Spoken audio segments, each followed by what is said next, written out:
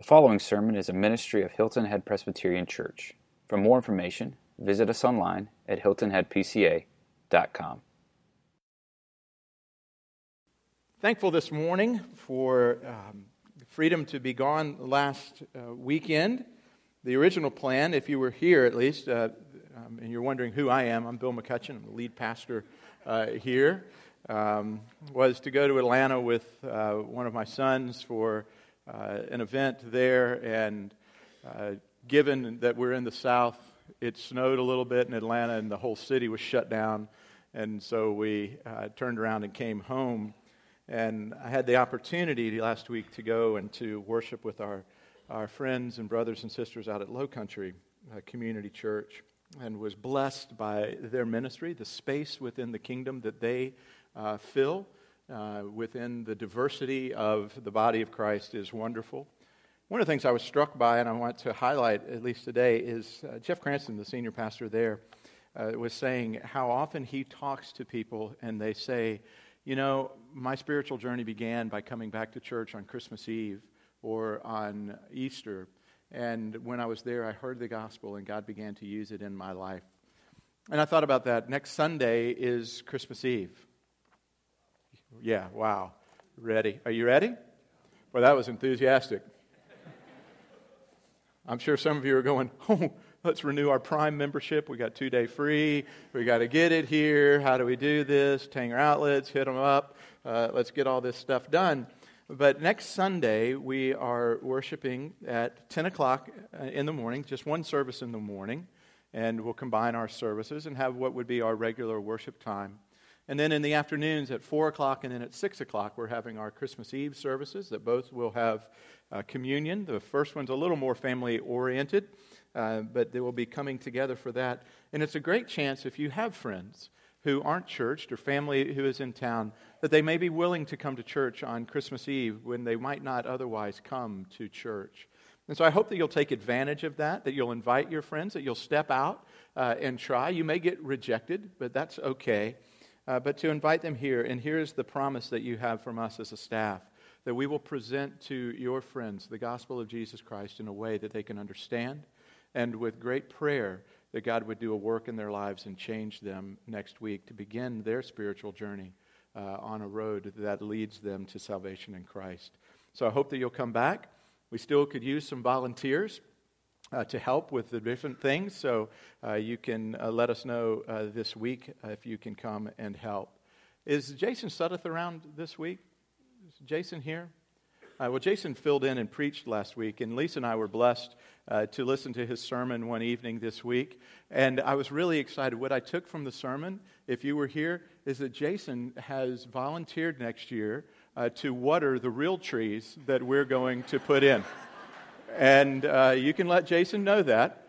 He will be here every other day, and he will be watering the real trees, as he made fun of in his sermon, our fake trees, as Lisa and I sat in front of our fake tree in our house and kind of laughed with that. But no, I'm very thankful for Jason and for the word that he brought on hope and his inclusion of Psalm 77, which moved me in such a way, and the Lord used it yesterday as I was back in Rock Hill at my previous church, officiating the funeral of a dear friend, and to be able to use Psalm 77 and the hope that we have, that the pain of a circumstance. She was suffering for 5 years with bone cancer, that every time the doctors would say, hey, your body's clear, nothing else is going on, more tumors would pop up in different places, and she was totally ravaged by it, and eventually she went this week to be with the Lord. And I thought through that psalm and was encouraged that so many of us relate to the first 10 verses of that we're weary, that we're tired, that we're so tired that we can't lift our eyelids, that our hands we're questioning whether God is still good, if His promises are still true. And we sit and we are in that pain, and the psalmist turns. And the psalmist, as it were, looks through the pain, doesn't look at the circumstance, but looks through the circumstance at the truth of God and the promises of God and the hope that he has within Christ. And he says, I'm going to make sure that interprets my circumstance, I'm not going to allow my circumstance to interpret God for me. Too many of us allow the situation in which we find ourselves to interpret God. And it's just the opposite, actually. When you find yourself in a difficult place, when you find yourself in wherever God has you now, it's to look not only at the circumstance, but through the circumstance, as it were, to see something beyond it, greater than it, that is immovable. Because, by the way, your circumstances will change, right? Bitcoin was really exciting earlier in the week, right? Didn't it drop like $3,000 yesterday? So, I mean, it's still better than its initial. But hey, the circumstance changes every moment. If you've been around here for a number of years, 2008, did circumstances change around here? In 2007, 8, 9, some of you? Any of you involved in the real estate market?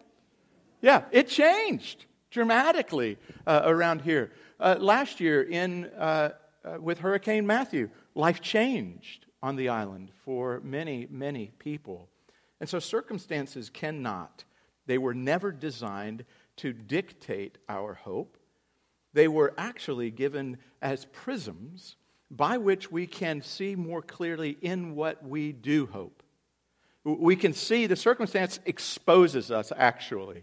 Cancer exposes our heart. Bankruptcy exposes our heart. Divorce exposes our heart. Parenting exposes our heart. Marriage exposes our heart. Singleness exposes our heart. All of these circumstances that are moving and nuancing, going to college, making A's, failing a test, whatever it is, all of those, they are circumstances by which we can look and go, how am I reacting? How am I responding to these things? And my responses are incredible insights and portals into my soul. If I'm totally undone with anxiety, if I'm totally undone with anger, if I'm totally undone with hopelessness, it exposes something about where I'm placing my hope, the sources of that hope. And this morning, as we continue our series on hope, we are shifting around, as it were. If hope and the beauty of the hope of Christ that we have is the diamond, is the precious jewel that is at the center of the table, all we're doing every week is we're just moving around the table a little bit, and we're looking at it from a different angle and allowing the light of God's Word to penetrate in and to refract a little differently, so we see the clarity a little differently, we see the beauty and the nuances a little differently. And so this week, we're looking in the book of Hebrews, looking at some passages from chapter 6, 7, and 9. And we're going to see how the writer of Hebrews speaks of a better hope. He says this gospel message, this work of Christ and what Christ has accomplished is actually a better hope than you've ever experienced in your life. And so we're going to go to God's Word now, and we're going to allow God's Word to teach us, to guide us, that we are going to see that this better hope has been introduced in Christ. And then as Paul wrote in Colossians 1:23, we are going to pray that our lives never shift from the hope of the gospel that we have heard. So let's pray now and ask God's blessing on the reading, the hearing, and the study of His Word. Let's pray. Father, we do thank You for Your Word. We ask now that we would read it not with human eyes, but we would come and approach it with eyes and hearts opened by Your Spirit, that You would speak to us today, for Your servants are eager to learn from You. This we pray in Christ's name and to His glory. Amen. If you have your Bibles, you can turn over to Hebrews chapter 6, and we're going to begin in verse 13 there, and then a couple of verses in 7 and a few verses in 9. If you don't have your Bibles, it'll be on the screens for you. But hear now the word of the Lord. For when God made a promise to Abraham, since he had no one greater by whom to swear, He swore by Himself, saying, "Surely I will bless you and multiply you." And thus Abraham, having waited patiently, obtained the promise. For people swear by something greater than themselves, and in all their disputes an oath is final for confirmation. So when God desired to show more convincingly to the heirs of the promise the unchangeable character of His purpose, He guaranteed it with an oath, so that by two unchangeable things in which it is impossible for God to lie, we have fled for refuge we who have fled for refuge might have strong encouragement to hold fast to the hope set before us. We have this as a sure and steadfast anchor of the soul, a hope that enters into the inner place behind the curtain where Jesus has gone as a forerunner on our behalf, having become a high priest forever after the order of Melchizedek. And then down in chapter 7, verse 18 and 19. For on the one hand, a former commandment is set aside because of its weakness and uselessness, for the law made nothing perfect. But on the other hand, a better hope is introduced, though through which we draw near to God. And then over 2 chapters to Hebrews chapter 9, picking up in verse 11. But when Christ appeared as a high priest of the good things that have come, then through the greater and more perfect tent, not made with hands, that is, not of this creation, he entered once for all into the holy place, and not by means of the blood of goats and calves, but by means of his own blood, thus securing an eternal redemption. For if the blood of goats and bulls and the sprinkling of defiled persons with the ashes of a heifer sanctify for the purification of the flesh, how much more will the blood of Christ, who through the eternal Spirit offered himself without blemish to God, purify our conscience from dead works to serve the living God? Therefore, he is the mediator of a new covenant, so that those who are called may receive the promised eternal inheritance, since a death has occurred that redeems them from the transgressions committed under the first covenant. For where a will is involved, the death of the one who made it must be established. For a will takes effect only at death, since it is not in force as long as the one who made it is alive. Therefore, not even the first covenant was inaugurated without blood.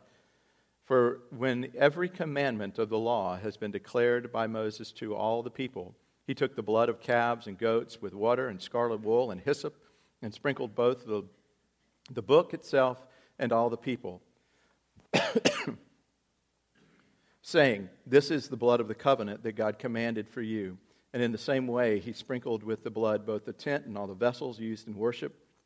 Indeed, under the law, almost everything is purified with blood, and without the shedding of blood, there is no forgiveness of sins. This is the word of the Lord. May he add his blessing to the reading and hearing of it. Amen. Thank you. Excuse me.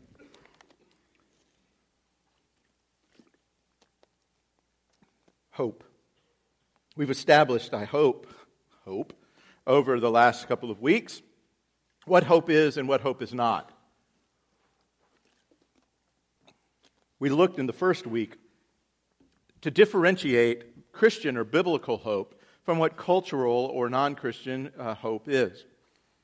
Cultural hope is a wish. It's wishful thinking. I hope I get this for Christmas. I hope I win the lottery. I was driving by a gas station in Rock Hill, and there were a number of people standing outside in the morning, and they had their cup of coffee, and they had their lottery tickets, and they were scratching off in the hope that maybe today was the day they would be able to get out of poverty, that they would be able to get out of the cycle in which they found themselves. They were hoping, but it was a wish that we look around. And I used to say, as a student, I was a decent student, but I wasn't a great student, and I would go into my finals this way. Boy, I hope I get an A. No, I haven't studied, and I didn't really go to class all that much. And homework, who does homework? It's homework. Come on. And I would hope. And somehow I wouldn't get an A oftentimes, shockingly enough, because I was applying to my academics what a cultural hope would be. Biblical hope is different. Biblical hope is an assurance. Biblical hope is a platform by which and upon which we stand. It is a foundation.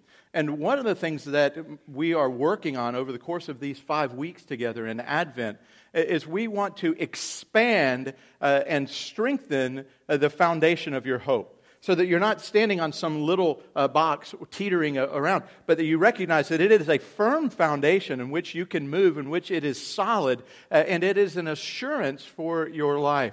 Now, for some of you, that's new news to you. You've never understood this. But I want you to hear today very clearly that Christianity has within it a cord of assurance that there's no doubt that comes, that there is an assurance of what God has done, and through faith and belief in that, we gain that assurance, we gain that hope that is in Christ. Last week we heard Jason talking about that Christ is the source of that hope, and that we have to take and look and consider all the other sources of hope that we have, and that we need to do a good work against them. I'm sorry, guys, my throat is, I guess, standing at 30 degrees by a graveside yesterday is getting me. And so this week, we're going to spin, as I said, we're going to spin around just a little bit. And we're going to look not just at Christ as the person of Christ, but really looking more at the fullness of what Christ has accomplished, the work of the gospel. And so with that, I want you to hear from God's Word these things. One, that our hope is secure. That our hope is a fastened hope. It is a secure hope. Chapter 6, verses 18 and 19 begin and look at this beautiful imagery of an anchor. And it speaks here like this: so that by two unchangeable things in which it is impossible for God to lie, we have fled for refuge, might take strong encouragement to hold fast to the hope set before us. We have this as a sure and steadfast anchor of the soul, a hope that enters into the inner place behind the curtain, where Jesus is gone as the forerunner. And so our hope is an anchor for our souls. That this hope that we have is an anchor for our souls. Now, as you think of the word anchor, what comes to mind probably for you is that nautical picture of an anchor, and that's what's being brought to mind here. And the nautical picture of an anchor actually has three dynamics that I think of when I think of an anchor. The one is that an anchor goes down from your boat and it holds it in place against the currents and the tides that are there. And so you find that your anchor keeps you from drifting. And in the Christian life, it's important to understand that Christ, as our anchor, that He is the plumb line that goes down and anchored to Him, that He keeps us from drifting and floating. Because drifting is subtle. Drifting is just a little drift today, and a little more tomorrow, and a little more over the course of time, till over a long period of time, what we used to know was wrong, now we've seemed to say is okay. Where we used to think that we were, we look up and we realize that we've moved quite a ways away in small, little, progressive movements. Christ says, I'm an anchor to your soul. I'm going to keep you in place against the current and the tide. And there's a strong current and tide, by the way, both in culture and within the church. Within the church, there is a current to move you away from Christ as the very Son of God, Christ as the true God, as His Word as the very Word. It's a subtle shift, and that you're moving away from the current of today's modern religion, and movement away from that leads ultimately to devastation. And we have a culture that says, you can't really believe that there's a Creator. What do you mean all things were created by a mere word spoken into nothingness? Don't you know that we are just we're the end result of primordial ooze and the cosmic algorithm coming together, and the dignity that's brought to humanity by that? We would say, no, that's a subtle movement. That's a tide shift. That's a current move. And Christ says, I'm your anchor. An anchor also keeps you within a storm from being dashed against the rocks. The nautical anchor would be put down in the midst of a storm to keep you from being dashed into a rock, to be thrown against a reef. And so there's a sense in which an anchor is a security feature that keeps you safe, that it keeps you from totally being destroyed. And Christ is similar in that, both against the subtleties of life and within the storms of life. For when the storm comes, you need to make sure what you're anchored to.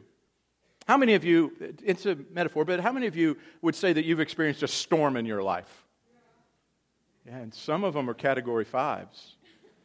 Others of them are not quite, but they feel like Category 5s. But whatever they are, they're storms. And you know what storms do? They blow us around. And they move us. And they're devastating. And so it's important to know in the midst of the storm that we're anchored to the right thing. And that after the storm subsides, and after the wind quits blowing, and after the rain and all of that stops, that we recognize, I'm still where I need to be. I'm not dashed against the rocks. My life isn't totally destroyed by this. But here's a third picture of an anchor that I've introduced to you before, but want to reintroduce to you today.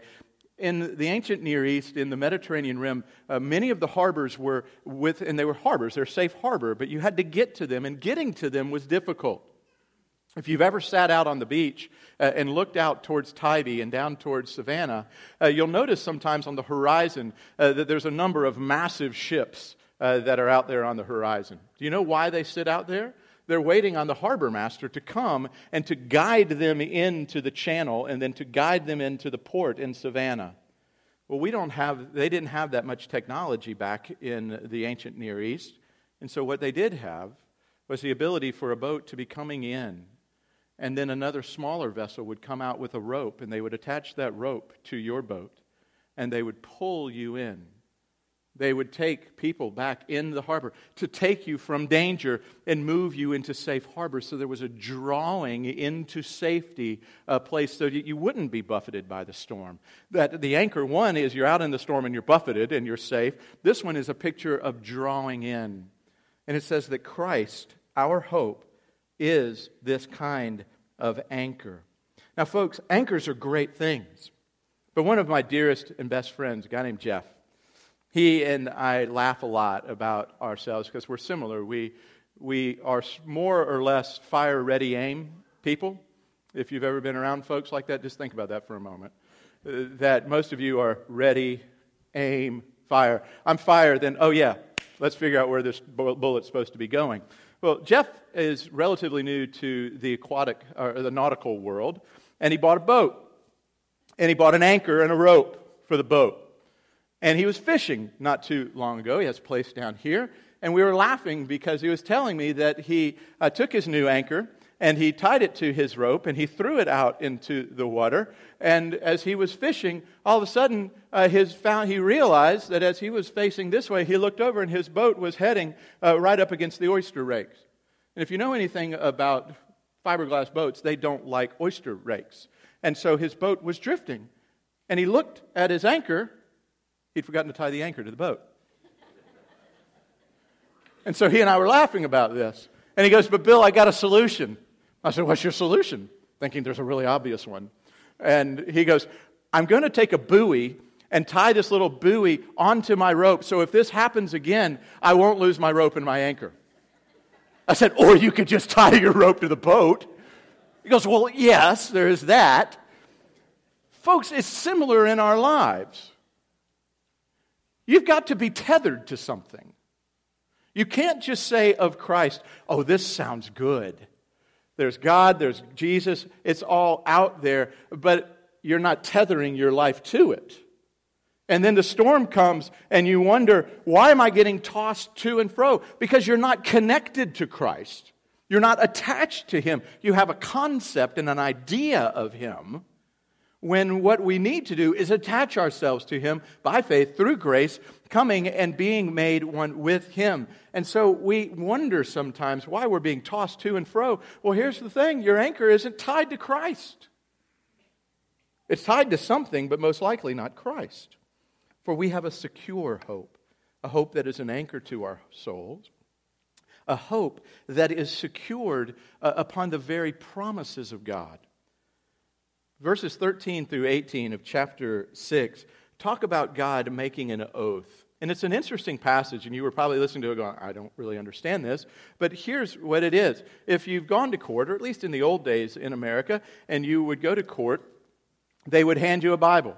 And what would you do with the Bible? You'd place your hand on the Bible, and what would you do? I swear by God that the testimony that I am about to give is true. Or some of you who aren't religious would say, I swear on my mother's grave. I swear on something greater than myself, that what I'm making an oath by something greater than myself. Well, God realized that He needed to make an oath to humanity, and He said, there's nothing greater than me by which to make an oath. I swear by myself. And so our hope is secured within the very promises and nature and character of who God is. God said, I've made a promise to you, and I swear by myself that these promises will come to bear. That the big theological word is there's an immutability to God. He cannot be muted. He cannot be changed. All of these truths are there. And so we can look at God and go, my hope is secured in you. My hope is secured in your promises that you are with me and you'll never leave me. That you'll save me and you'll love me to the very end. That you'll come back for me. That all things are going to work together for my good and for your glory. That these things are done and I can trust in your promises because your promises are an extension of your character. Now, folks, we live in a day and age that if you watch the news any given day this week, someone else, their character has been destroyed. They've shown themselves to be a predator. They've shown themselves to be a molester. They've shown themselves to be a person without integrity, a person whose word means little or nothing. And so what happens in that is we recoil and we realize no one can be trusted. For some of you, you're sitting even this morning in the pain of words from a spouse who said they would never leave you, and yet you sit alone. Some of you sit this morning in the pain of a childhood of a parent who said, I'm here to protect you, and that parent preyed upon you and abused you and hurt you. And so you have trouble trusting. God is presenting to you Himself to say, you can trust me. I'm not like anything else that you've ever experienced. You can trust me. And your hope is secured into who I am, into my very nature, into my heart. Sitting at the funeral yesterday and considering Vivian Good, a beautiful Southern lady from Walterboro, the epitome of what you would want in a Southern lady. She loved the Lord, and it was more than just a Southern religion of showing up on Sunday morning.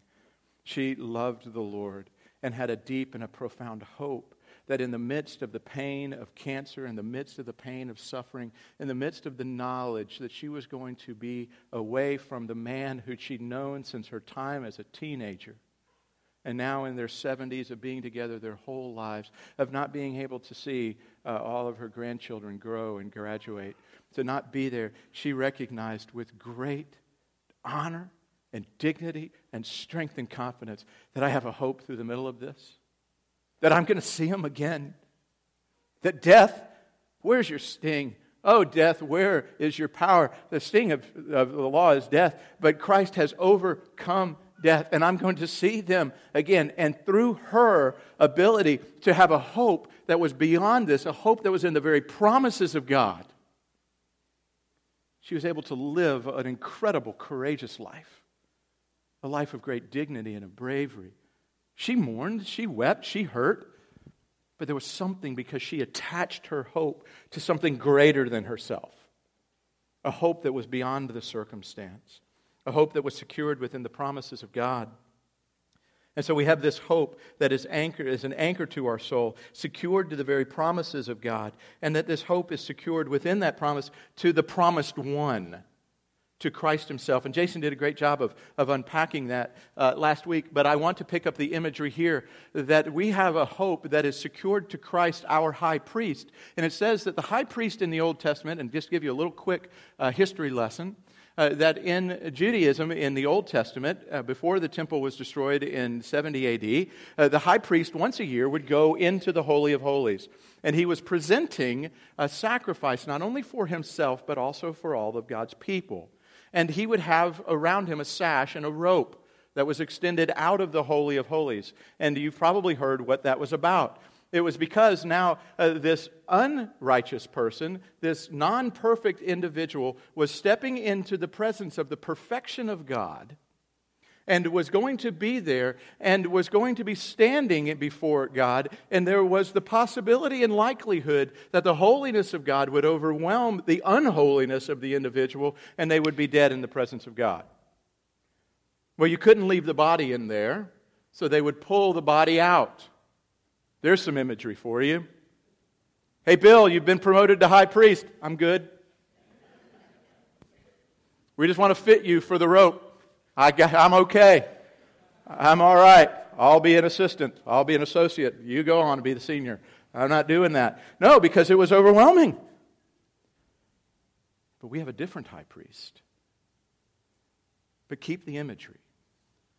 We have a high priest who enters in not by the blood of goats and of rams and of heifers sprinkled upon us, but upon his own blood, upon his own life, presented to God, appeasing and ransoming us from the wrath of God, drinking fully the wrath of God in the cup and the bowl there, and so that his sacrifice was acceptable to God. And though he was crushed in the presence of a holy God, he was resurrected in the presence of holy God, and now stands in the presence of holy God. And at the crucifixion, guess what happened to the veil that separated us from the Holy of Holies? Do you remember?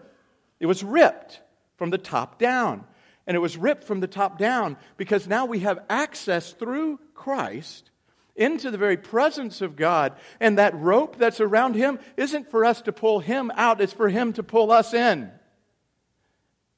That we are drawn into the very presence of God through the promises of God and are truly of the promised one, who says, folks, you can be assured now that you can stand before God with great assurance of your life because of the completed work of your true high priest who was there. Isn't that awesome news? So don't be afraid of ropes. Hold on. I mean, really hold on. Because at the other end, hopefully, for you, is Christ, who says, I will never, ever let go. I will never lose you. I've got you in this. So our hope is secure. I hope you see that. It is a secure hope. So what do we gain through this hope? That's the last part that I want to talk about. So through Christ, through this hope, what do we gain? Well, I've already talked about a couple things, but I'm just going to make them specific for you. We gain reconciliation with God, forgiveness of sins, and transformation of our lives. Reconciliation with God. Chapter 7, verse 19. We have this sure and steadfast anchor of our soul. He enters in. He's the forerunner. So what we have, we've been reconciled to God. Where Luke 15, the younger brother, is brought back into right relationship with God through Christ, the true elder brother. And it's the same way for us. We are brought back into relationship with God through Christ. We're reconciled with Him. We have access to Him. Isn't that incredible? That we have access to Him. Some of you who may come from an Eastern Orthodox or a Catholic background, how do you have access to God? Through the priest, through the sacraments. Here's the beauty of what the Scriptures actually say. No! There is one mediator between God and man. There is one way to get there, and it's through the man Jesus Christ. So through Christ, you have today access to God the Father. Isn't that awesome? I tried to get a few Hilton Honors points back from my canceled hotel room last Saturday night. I spoke to 3 different people in 3 different countries around the world. And I said, can I please have access to a manager? Well, no, sir, we can't do that. Oh my gosh! I can't even get access to a manager in Hilton. But God's saying, guess what, Bill? You've got access to me through Christ. That's a little better, so quit worrying and sweating the few points that you lost. Oh, well, that's probably pretty good news. But do you see, we have access to God in this.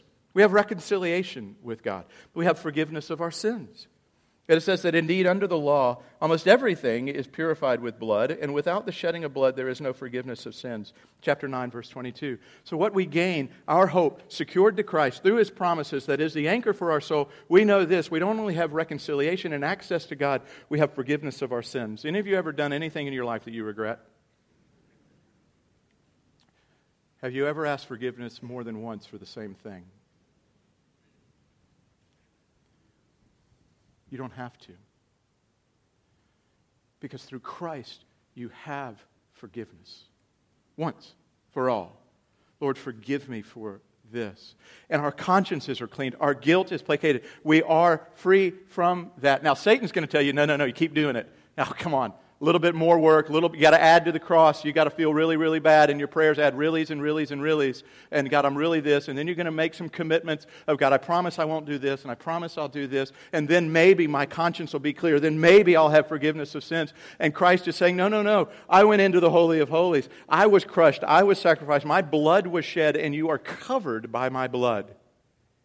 Sprinkled upon you. You've been baptized by my blood is the language that they use here. And so we know that we have forgiveness of sin. No amount of good works or obedience to some moral code will ever be able to make us right and good. But Christ's perfect work did.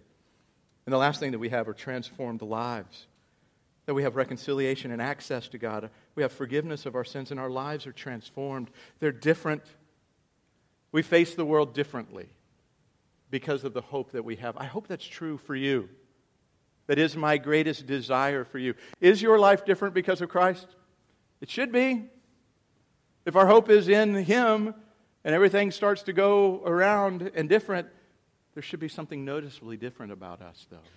Not perfect, but noticeably different about how we respond to the world around us.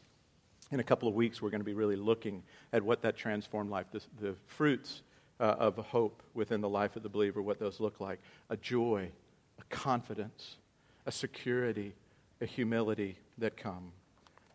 So as we wrap up, I just want to ask you a simple question. Where's your life anchored? To what is your life anchored? To your portfolio? To your good looks? To your family? To your education? To your pedigree? To all these things? Where are you anchoring your hope? And you need to do this work, folks. Because I'm coming off of the heels of a funeral. And funerals always have the effect of making you think about your mortality. Death is batting 1,000 so far. You're going to face it. And when we face it, we have to ask, where is our hope? And my prayer for you is that your hope would be in Christ. And the question that I have for you today, are you willing to untether yourself from whatever else it is that you are seeking security, and whatever else it is you are seeking affirmation, and what else it is you are seeking all of these things, a placation of the guilt of your soul, whatever it is, are you willing to untether yourself from that and tether your life to Christ? To give it to Him and to say, I am putting my full hope in you today. And God, I want you to transform my life. I want you to give me these things. And the promise is this, friends, He will.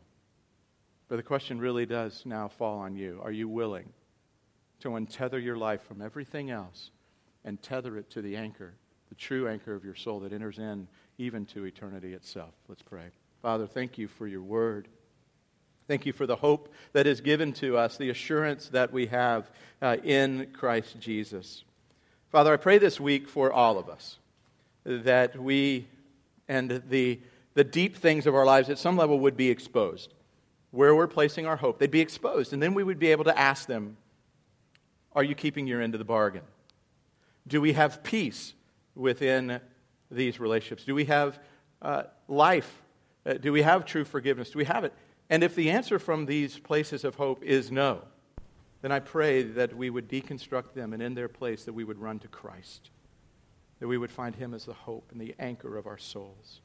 For the storms are great, and we need a great anchor. We need it to secure to something that is not temporal and is not moved by circumstance. We need it anchored even into eternity itself, and we see Him there standing next to you, Father. And we pray that as He's holding that rope, we know that we're on the other end, and we'll never be lost, and we will never fall away. So, Father, with this good news, I pray that we would tell others about it. In Christ's name, amen.